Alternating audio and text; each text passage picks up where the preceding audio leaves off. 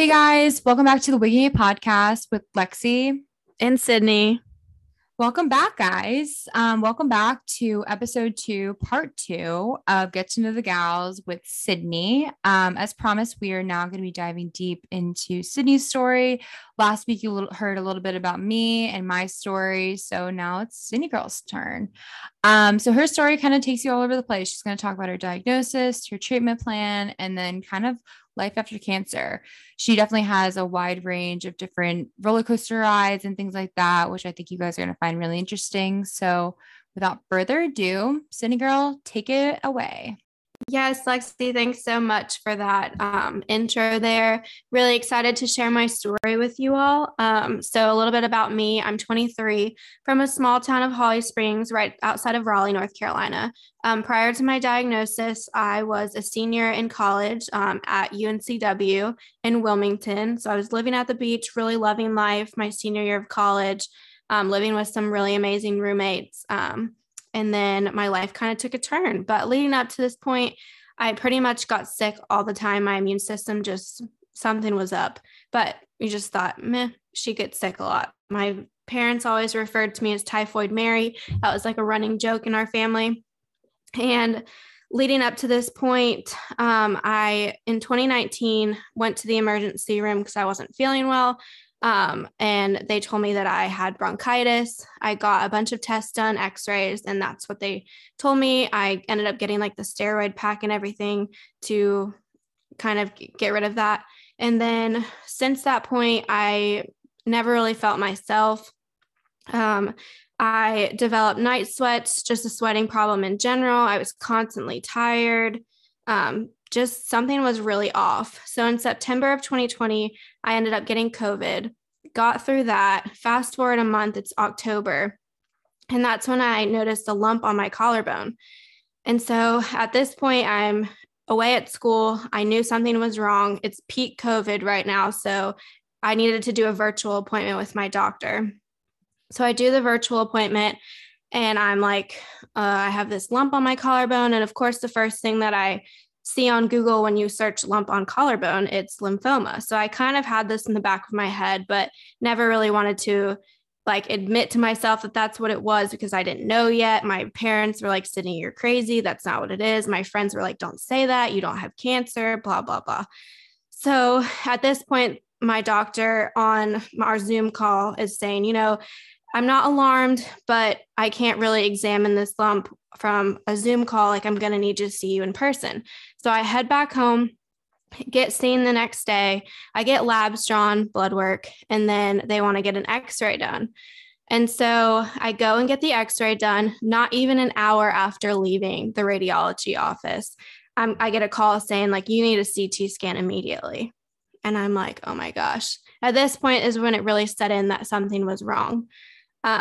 And I knew something was wrong because I wasn't feeling right, but it's just like, it was pretty surreal. Just everything was happening so quickly. And so they were able to get me in for a CT the next day. So it was a Friday, which meant I wasn't going to get my results until that Monday, which can be a good thing and a bad thing. For me, I was able to settle my anxiety and not think about it too much. But Monday rolls around. And I get a call at like 7:30 in the morning before my doctor's office was even open. And they say, hey, Sydney, like, we'd love to see you this morning, but make sure you bring your mom. And so in that very moment, I knew that something that they were going to tell me was bad enough to the point where I needed my mom in the room with me. And I kind of looked at my mom in the car right there and said, Mom, like, I think this is lymphoma. Like I know in my heart that this is what they're going to tell me. And then I get to my doctor's appointment and my doctors walk in and that's exactly what they tell me. And I know in that very moment, all I was thinking of was like, oh my gosh, I'm going to lose my hair. Not even the fact that I'm going to have to go through this roller coaster ride of the cancer journey, but just in that moment, I was thinking I'm going to lose my hair. And from that moment forward is when the roller coaster ride really took off. And so from there, I'm going to meet with my first oncologist, and they were able to get me in super quick to a local oncologist, a referral, and he was absolutely amazing. It being peak COVID, I had to go to my first oncology appointment by myself. And this is when I was really going to get all the answers in terms of what's going on with me. But my doctor was able to sit down with me and pull up my most recent CT scan and the one that I had gotten done back in 2019. And he had them side by side, and he looked at me and he said, "Look at this. Your lymphoma has only been growing from this point until now." And that was probably the most unsettling thing. And still to this day, is like very hard for me to wrap my head around that it had been growing for that long. And that this was like my underlying problem for why I was constantly getting sick and yada, yada. So from this point, he tells me, we need to biopsy the lymph node. And then we're going to have to stage it and go from there. So I was lucky enough to get in with a really amazing thoracic surgeon. Within, I think, 2 days later, they fit me in for my biopsy. And with this biopsy, they were going to take out my lymph node as well as insert a port for treatment. And so I go through with my biopsy, and I think I heard back with a few days later after they sent it off to pathology, where I found out that it was Hodgkin's lymphoma, which, as Lexi shared last week, she had non-Hodgkin's lymphoma. So in terms of our types of lymphoma, it was a bit different in the treatment process and so forth. So I find out it's non-Hodgkin's lymphoma. From there, I'm having to stage my cancer. So I had my first PET scan where they were able to give me the radioactive dye through an IV so that the cancer would light up on the scan. And so from there, I find out that my cancer is stage 2. And then they also wanted me to get a bone marrow biopsy done. So I got the bone marrow biopsy done, and that came back negative, which I'm so thankful for. And so from there, they gave me the option for if I wanted to freeze my eggs. And at 23 years old, that's just something that never even crossed my mind, kids at the moment. So I just kind of didn't really know how to process all of that. But in the back of my head, I knew that one day down the road, I obviously want to have a family and to be able to have kids. So I decided to go through with the process. So then came the IVF process. And as Lexi shared last week, she did the Leuperon shots, and I myself did the IVF process. And this is definitely a roller coaster ride in and of itself, and something that we'll definitely touch more on in further episodes. But for me, I was given the opportunity, so I wanted to run with it. I knew one day down the road that I definitely wanted to have a family and be able to have kids. I know that Hodgkin's lymphoma has a small percent rate that you wouldn't be able to have kids on your own and you would be infertile. But if I just wanted to go through with it, it's completely personal preference. And so this process consisted of meeting with the doctor, and then I had my first ultrasound, which was an ultrasound of your uterus. And this is when you would see the different follicles and what would be growing over the next 2.5 weeks. From there, I would be giving myself 2 shots every night for a course of 2 weeks. And those were hormone shots that created the follicles in your uterus, the eggs, and they had to be a certain size before they were able to be extracted. So I would go back every other day, bright and early in the morning, to get an ultrasound to see how big they'd gotten, if they were the right size yet, how many more days I'd had, just like gauging. And so from there, that process and the shots lasted about 2 weeks. And then I had the procedure where they extracted the eggs. And so now I have eggs in the freezer for one day when I want to be able to have kids. It's kind of like a weird thing to say and think about at 23 years old, but I know one day down the road, I will be very thankful that I did it. God forbid that I wouldn't be able to have kids on my own. So I'm thankful for that. And if you are able to do it, I definitely recommend it. But again, it's completely up to you. And then from there, I decided that I wanted to get a second opinion from another oncologist in terms of what my treatment plan would look like. My first doctor, his treatment plan consisted of 6 rounds of chemo, which is 12 treatments total, and then radiation on top of that. And so I wanted to see that if there was another doctor out there that would say, you don't have to get radiation. So after I decided that Duke was where I wanted to be treated, ultimately, I loved both doctors so much. And I thought my first oncologist was absolutely amazing, so knowledgeable. But it came down to what my treatment plan was going to be and also the atmosphere. For anyone listening that's going through treatment right now or could be going through treatment at some point in the future, the atmosphere is everything. Who you're surrounded with during treatment and just like all of that is a huge factor. You, as Lexi shared last week, treatment days are very long in terms of like your chemo on top of your appointment and then labs. I was always there the entire day. So I knew wherever I was going to be and spend my day, I wanted it to be enjoyable and I wanted to like where I was. And so the Duke Cancer Center is just, it's beautiful and everyone there is amazing. So I just instantly fell in love with it. So Duke would be my home for the next 6 or 7 months after this point. So on December 16th was when I first started chemo. I can remember, as Lexi shared in her story as well, dyed her hair pink. I had hot pink hair. I was fully ready to take this thing on. I was just as ready as I could be, I guess. But so my treatment plan was going to be 6 months total. I had 6 rounds of ABVD, and it was 12 treatments total, spread out between every 2 weeks. So it started in December. The first treatment was honestly super, super scary. I remember that day looked like labs in the morning. And then I had my oncology appointment prior to going to chemo. And then I went to chemo. And chemo for me probably could have only been 3 hours long of sitting in the chair and actually getting the IV drip. But because I had a really bad reaction the first time, they pushed the last chemo to be, I think it was almost an hour and a half when it was only supposed to hang on the bag for like 30 minutes. So that really stretched the timing out. So from that point forward, I had to come up with something different in terms of how was I going to stay relaxed? How was I not going to have these bad side effects? Like what was going to get me through it? So from every chemo after that, I had to get Benadryl through an IV. And then I had to get Ativan to relax me. And those were my saving grace throughout treatment. And I'm so glad I was able to give that insight to Lexi when she was going through treatment, because it really saved me. The Ativan just really took all the nervousness away. You could really relax. And then the Benadryl made me super tired, so I could sleep through it some days. And so fast forward a couple treatments, I remember I think it was end of January, early February, like right after my birthday. It was four chemos down. That's when I had my first PET scan. And gosh, the nerves were really going at this point. I remember the first PET scan I got, and it was not a good one. So I just was really hoping at this point that my treatment was working.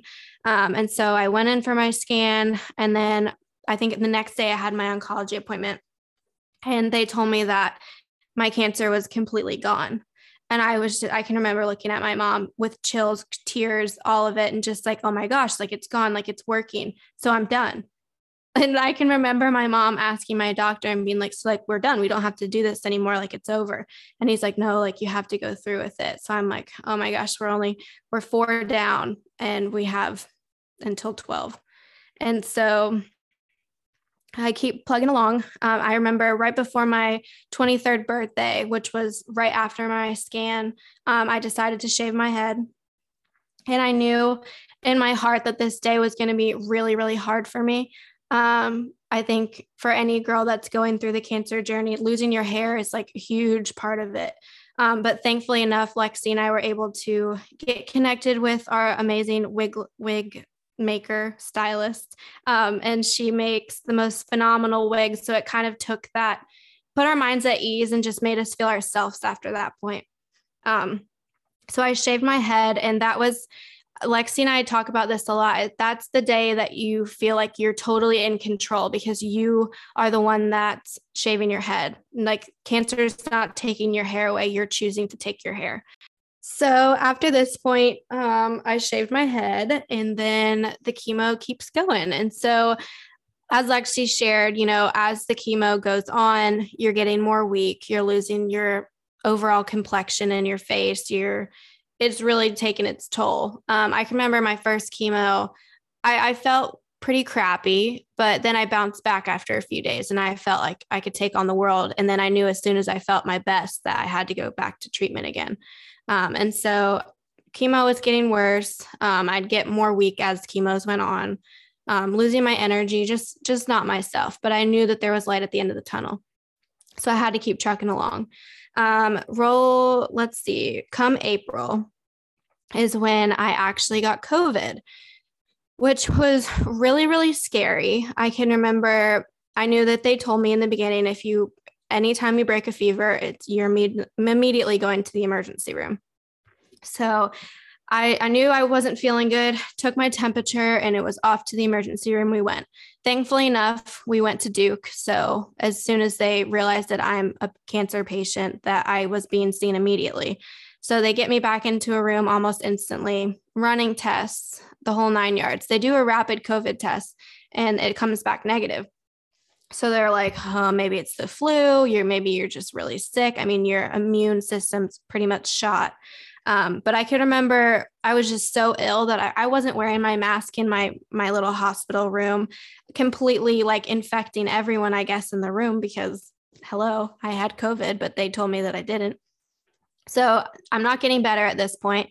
And so they're telling me, you're going to be admitted. So you're going to stay the night. And so I'm like, okay. And because it's COVID, they told my dad that he had to go home. So they admit me and I'm on the peds floor of Duke, which was honestly so fun because it made me feel like a kid again in the worst of times. And the nurses on the peds floor are absolutely amazing. They are just so, so sweet.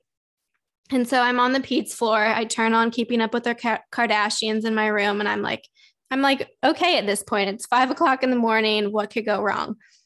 Nope. I look at the door and I see a nurse in like a full hazmat suit. And I'm like, oh my gosh, like I know I'm sick, but what's going on? And sure enough, she comes in and said, oh, your test came back positive. You have COVID. Like we got to take you to the COVID unit. And I'm like, oh my gosh, this is not happening to me because I already had COVID like a year ago. So I was like, there's no way. And so they're wheeling me out. I'm told not to touch anything. I'm double masks and they're taking me to the COVID unit. And so they have me in this crazy confined room and I have no visitors. I hadn't seen anybody in a good couple of hours. I have no idea what's going on. And then I finally see my nurse and they're like, yeah, like your doctor will be here soon, but like you can't have visitors. We don't know how long you're going to be here. We really don't have any answers for you. You're just going to have to wait.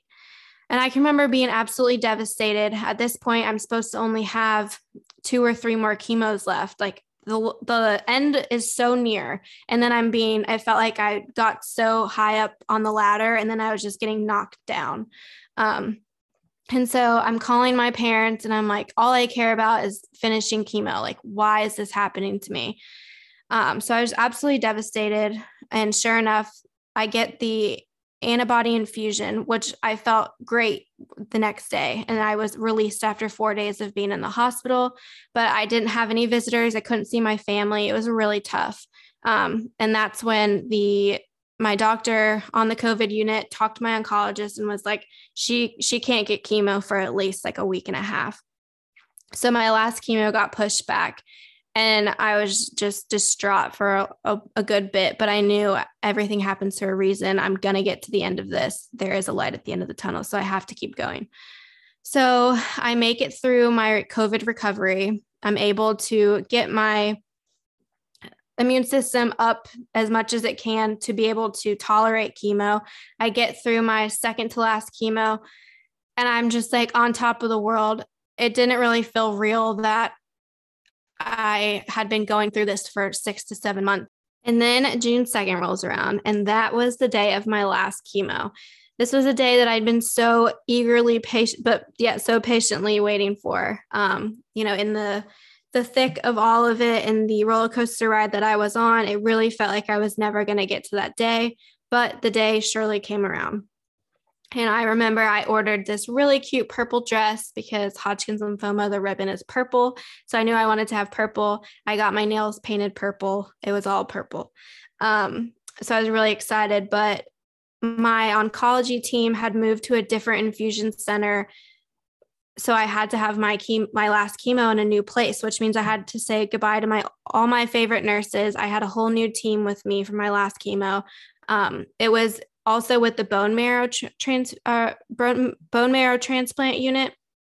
So I had a lot of very, very sick patients. So the vibe was just completely different than what I had been going to at the Duke Cancer Center. And they also didn't have a bell to ring at this place. So I had to bring my own bell. So I really didn't know what this day was going to entail, but I knew I was going to make the best of it. So I knew the day started with my Starbucks coffee. I headed on over there, got my labs done, had my last appointment, and I took on my last chemo. And then my nurse that day was just absolutely amazing. Talked to her. She knew it was my last chemo. So she did something really, really special for me to make me feel special and celebrated. So she and 3 other nurses walked me to the front of the building when I was done, and let me ring the bell. I get emotional talking about it, but yeah, let me ring the bell with my mom. All my friends had sent me bells, so I brought my bells with me and I rang the bell, and they cheered me on. So that was like the best day ever, and I think I'll remember that moment forever. But then I got to go home and had all of my family waiting for me at the house to celebrate, and yeah, best day ever. But I also was on Ativan and Benadryl. So you can only imagine that I was extremely tired. So I would get home from chemo and eat my dinner and absolutely knock out and fall asleep. It had been a long day and I was ready for bed. Wow, Sydney, that is a crazy story. I feel like I remember the day that you rang the bell, and I remember because I was starting treatment when you were ending treatment. So I feel like it's so full circle now, like you getting to talk about this, especially too, because it was such an emotional day with your last chemo and like ringing the bell. I just wish you went through it. I mean, like, especially during COVID times too, like with having COVID, because I remember you telling me the story about you being locked in the room and all this other stuff. And then fast forward to your last chemo and ringing the bell. And I just wish that you would have gotten the same experience that I did. But obviously, everyone is so different. And I'm just so glad that the nurse was able to like make you feel special, because you deserve to feel special, especially in that moment when it's something that you work so hard for. And I feel like we always look for that moment, and the fact that it's taken away from you in a sense. But at the same time, I'm glad that someone like went out of their way to make it special, because obviously times are so different and so weird. I feel like we get sick of that because it's like a broken record with people saying like, oh my gosh, like times are so crazy right now. But I'm just so glad that it was special for you and you got to kind of share. So to kind of end it on a little bit more of an upper note, because I mean, what we're talking about here obviously is not fun. We're gonna kind of go into some fun questions. Sydney asked me some fun questions last week, and now we're gonna go into fun questions with her. So, Sydney girl, when you went through chemo, what was your chemo routine? I know that you said that you had a Starbucks coffee. Oh, yeah. Is there a certain one in particular that you were going for, or what kind of fun things in your routine were you doing? Yeah, so my treatment day routine always consisted of Starbucks. I needed my venti cold brew to get me through that day. Absolutely. Let's see. Also, for people listening, don't judge me. I love a good McGriddle. Yes, girl. And so some people think it's so gross, but my mom and I would treat ourselves to a McGriddle before chemo. And that was our go-to. We'd hit McDonald's and Starbucks. They were right next to each other. And that was our thing. The fact that literally the fact of why do we always go to 2 separate places to get the same thing? Wait, was it the griddle with the pancake? Yes. Oh my gosh. If you don't like McGriddle, I'm sorry, you're really missing out. You're missing out. I know it's probably gross, but I was going through chemo. I have every excuse to eat the damn McGriddle. Absolutely. So that's really what that consisted of. And then after we had breakfast, we would drive to the Duke Cancer Center. It was about like a 45-minute drive or so from my house. And that day consisted of labs in the morning. So I'd get blood work done and they would access my port. And then I would have my follow-up or like pre-treatment appointment with my oncology and my nurse practitioner. And so I would go to that appointment and then I would head back downstairs and wait for treatment. And then the cancer center had so many good food options. So my mom would always surprise me with like a snack or like some different lunch, usually Chick-fil-A or tropical smoothie they had there. And then I always had to have like some sort of candy, like whether it were like a gummy worm or gummy bears or something, because the medicine that they would put, the anti-nausea, the long-lasting one that goes through your port, I swear you can taste it and it tastes like coins and it's so gross. And so I would always have to be eating some sort of candy to get the taste out of my mouth. But then after treatment, my dad would always text me and ask what I want for dinner. So like he'd always surprise me with something yummy for dinner, whether it'd be like barbecue or pizza or sushi or whatever I was craving at the time, something good for dinner. And then I'd get home, eat my dinner and go right to bed. So that was my typical day of treatment. Oh my gosh, that's crazy. I remember you two telling me about the Ativans when you would get home and you would just be like zonked out at the dinner table. It's so Oh, funny. yeah. My parents would always laugh at me because I would like be mid bite of dinner and my head would be on the table because I was like trying to stay awake. Oh my God, that is so funny. I know. Well, that kind of leads us into our next question, I guess you could say. So did you have any like fun chemo cravings? Obviously, we went into kind of mine. What was one thing that you really looked forward to while during your chemo weeks when you're getting off chemo? Getting off chemo, I think probably acai bowls. I was a big acai bowl girl. Or just like sweets. I think I had a big sweet tooth, but also I was being pumped with steroids. So I kind of just was eating for the sake of eating, which is kind of gross. I did gain a lot of weight during treatment, which I was super sad about. But in the moment, all my doctors would always say, we're so happy that you're gaining weight and not losing weight. So in the moment, I couldn't be mad and worry about it when I could worry about it. But so I was really just eating to make myself happy, which is all you could do in that situation. Yeah, literally, it's the little things. Wait, I love the fact that we both had acai bowls because did you not? Nothing slapped harder than a freaking fresh fruit bowl that was cold. Exactly. No, so good. Oh. Always. Well, now that you left us with your chemo craving, I guess now we kind of get into more of a piece of advice. So tell the listeners kind of a piece of advice that you wish that you knew rather going into treatment or just during treatment in general. What would be something that you would tell somebody going through it, kind of what we went through? I definitely would say be as proactive as you can, in terms of like taking full control over when you notice your hair going to fall out or it starts to thin. Be the one to take control of you shaving your head, or finding that wig or whatever brings you comfort. I know also I found a lot of comfort in connecting and reaching out, with other girls who are experiencing the exact same thing or know how you're feeling. There's only so much that your friends and family can relate and give you advice for, up until you actually are speaking with another person that completely feels and understands you to a T. I've met so many girls that went through it, understand, and I'm still to this day so close with them. And I could not have gotten through this journey without them. And I'm so thankful for their friendships. Again, that's how Lexi and I connected. I think the old me would have been so shy and reserved, and I'm not reaching out to a stranger, but why? I had nothing to lose. I wanted nothing more than to comfort somebody else, and that comfort bring comfort to myself. So I think that would be a bit of my advice, is to just like connect as much as possible and put yourself out there, because having those connections and relationships, make it all that much easier No, to get. I totally agree with that. And I think that's such a good tip because I feel like being proactive in that sense, and I mean, we all are pretty, like, I mean, people listening to this obviously are tuning in to listen, or rather if they're going through it or not going through it. I feel like community is so big, especially too when you're first getting diagnosed. And if you can be proactive, even just like reaching out to somebody who is going through the same thing that you are, because odds are they give you good tips or insight, or just knowing in general that you have somebody that's like been in your corner and can understand. And no, being proactive also about like taking the initiative to like shave your head before like your whole Yeah. head falls off. I think that's too, because there's a friend of mine that says like fully taking control. And I feel like that's so important too. Cause it's like cause like cancer rips so much from you, and like getting the chance to like take it back and kind of give it the middle finger, being like, hey, listen, like I'm winning this in this sense. Exactly.